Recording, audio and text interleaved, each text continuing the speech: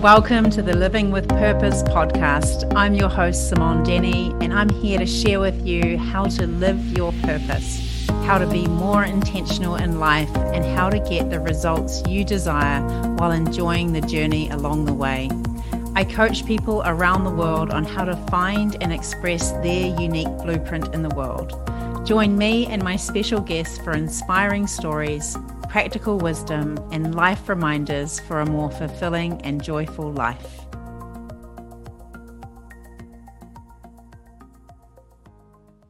So today I wanted to share with you one of my favorite coaching questions. And that's a funny thing to say when you're a coach because there are so many favorite questions. As a coach, we ask a lot of questions. And if you have been with me for a while, you know that I love Tony Robbins' quote that says, the quality of your life depends on the quality of your questions. And yeah, I feel like this question today is actually a really important question for the quality of your life. So before I share about that, I wanted to just share a little story about James and I and how I came to use this question in my own life, in my own marriage. So last year, James and I came to this realization that we were just going through the motions in our relationship. We were following on from a few lockdowns and an intense amount of time under the same roof. Some of you might be able to resonate with this. We found ourselves in this very transactional space in our relationship where we were going along parallel paths and there wasn't this real sense of deep connection. Everything was fine. You know that fabulous word, fine. We were just trucking along, shall we say. But really, who wants their relationship to be fine? One of the best things that I've ever heard Oprah say about relationships was that the worst place you can find yourself in your relationship is that place of indifference. And to echo the statement, Ali Weasel quotes that the opposite of love is not hatred, but indifference. So I was having this realization that we were starting to feel indifference. And we also had a few come to Jesus moments in our marriage where we really had to bring some stuff to the head to talk about what we were really feeling and what was really going on. And that experience really made me sit up and take notice because my marriage and my relationships with James is really, really important to me. And I had a little bit of a wake-up call. So being a coach, I asked myself one of my favorite questions, which is, what is the cost of staying where I am? And this is one of the most powerful questions that you can ask yourself right now, no matter what is happening in your life, whether you're going through good times, bad times, some area of your life usually requires you to ask this question of it.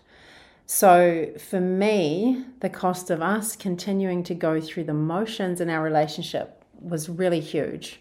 And to be honest, it scared me to think if we just kept on trucking along like we were, what that meant. And I think when you do this work, you really need to get to that deeper feeling of what is the cost of this? Like, how does it impact me and my joy? How does it impact my kids? How could it impact my future? And get really, really clear on what that cost is.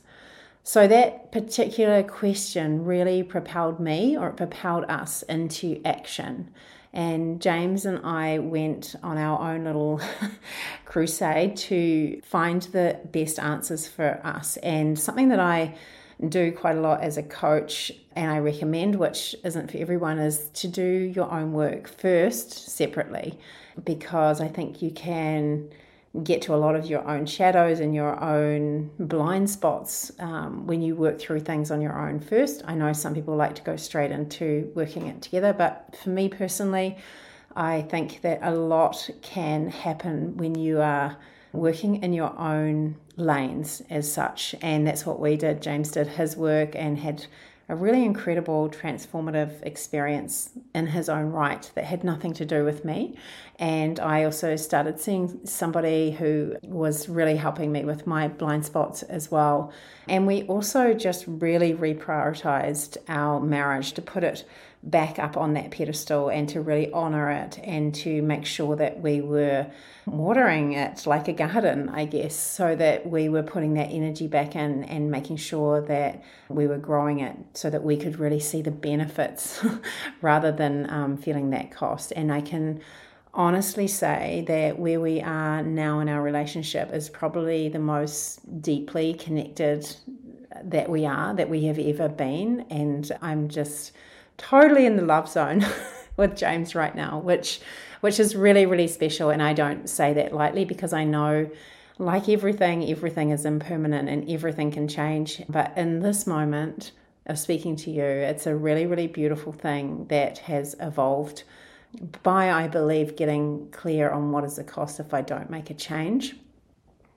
So I often tell my clients, you must be intimately aware of the cost of not changing, and the impact it will have on you will actually help you to want to change. If you really get intimate on understanding the cost, if you're drinking every night, for example, and you say, oh, it's fine, it's not having a big deal. But if you get intimate of what is the real cost of this? How is this impacting my mood? How is it impacting my energy?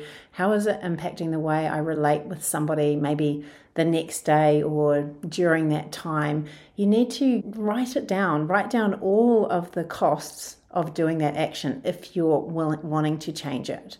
So I don't know where you are right now, but just consider some of these areas where you might want to look at what is the cost happening in this area of my life. So what is the cost of staying in the same relationship pattern that you're in? And that was, what came up for me is like, we've kind of got ourselves into a pattern that I don't want to continue. What is the cost of being stuck in the same mindset or headspace that you're in right now? Are you constantly in a low-level mood? Has that become normal? What's the cost of that? Or are you having these big anger outbursts on a regular basis? Or are you constantly withdrawing and becoming smaller and not having a voice? What's the cost of that? What is the cost of remaining in the same financial situation that you're in right now? What does that mean for you and your lifestyle? What if this doesn't change for you? What has to happen to make that change? And what is the cost of staying in this soul-sucking job that you really hate? And this is such an important one because, as you know, I'm really big on helping to empower people to really step into their purpose, to really step into pivoting into what is it that I love and what makes my heart sing and what gives me that energy and excitement and brings my spark back. And what is the cost if I don't do that? And I asked myself this, I didn't ask it enough really when I was doing something that didn't light me up for so long. We really have to think, how does that impact me and my life and my livelihood and my life force? What is the cost of continuing on your current health trajectory? What if I keep eating like this for a long time? What if I keep drinking like this? What if I keep decreasing my levels of exercise? What is the trajectory of that? What is it going to cost me? What is it going to cost my family? How do I want to be as a parent or a grandparent if I don't do this work? What happens? What's the cost of that? And that can really, really motivate you to get intimate with that cost. What happens if I keep trying to grow my business on my own without any help? And I'm just going again through these motions. I'm feeling stuck. I'm feeling frustrated. I'm not bringing in that income that I desire. I'm not having that impact that I want. I'm not contributing into our family because my business is pulling all of our time and money. There's a cost to that, and we want to get really clear on that so that we can change and pivot. So just as I'm saying this, really thinking for yourself, what aspect of your own life do you know will cost you if you don't make a change? Because it's really easy just to ignore it and distract ourselves from that and just to not want to shine a light on it because there's a little bit of pain involved in making a change, because it's usually something that requires us to step up, or requires us to have some kind of discomfort to make a change. It's an investment, or it's a time investment, or a money investment, or it's a commitment to something that, shining a light on part of ourselves that we maybe don't even want to look at. So just thinking, what is that for me? And I'd love for you to share that with me, because sometimes when we speak it out loud and we share that, we can then start to move into a different place where we're starting to acknowledge something that we want to create a change in. So yeah, drop me a comment or send me a mail and tell me, what is it that you know is having a cost or an impact on you if you keep doing it. So I work with a lot of people not only to realize what is the cost of staying where they are, and that it's actually maybe not an option to stay, but also to see these huge opportunities that open up when we create this shift. Like if you did make this shift into something different, if you did become really healthy, or you did leave this job, or you did give up something you're addicted to, what opens up for you there? Because we also want to focus on that as part of what motivates us. So we want to focus on the cost, but also the benefits, because both of those can drive us forward to make a behavior change.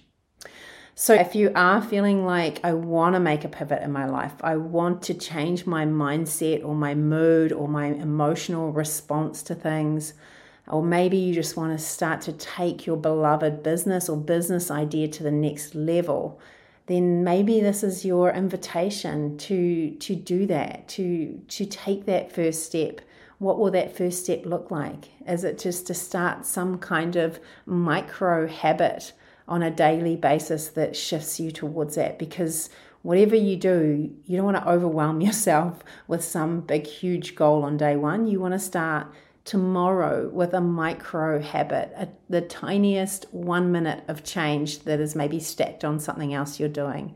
Or maybe it's that you realize, I need some help to do this. So it's sometimes getting beyond this idea that we have to do it all on our own, and it's reaching out. It's reaching out to someone like me, or to another coach, or to a therapist, or to whoever that is who can help you go to that next level.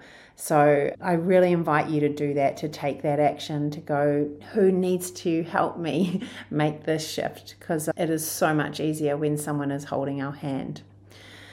So at any time, you can course correct, you can take another path, and you just might want to do it with somebody else to help you navigate that next step.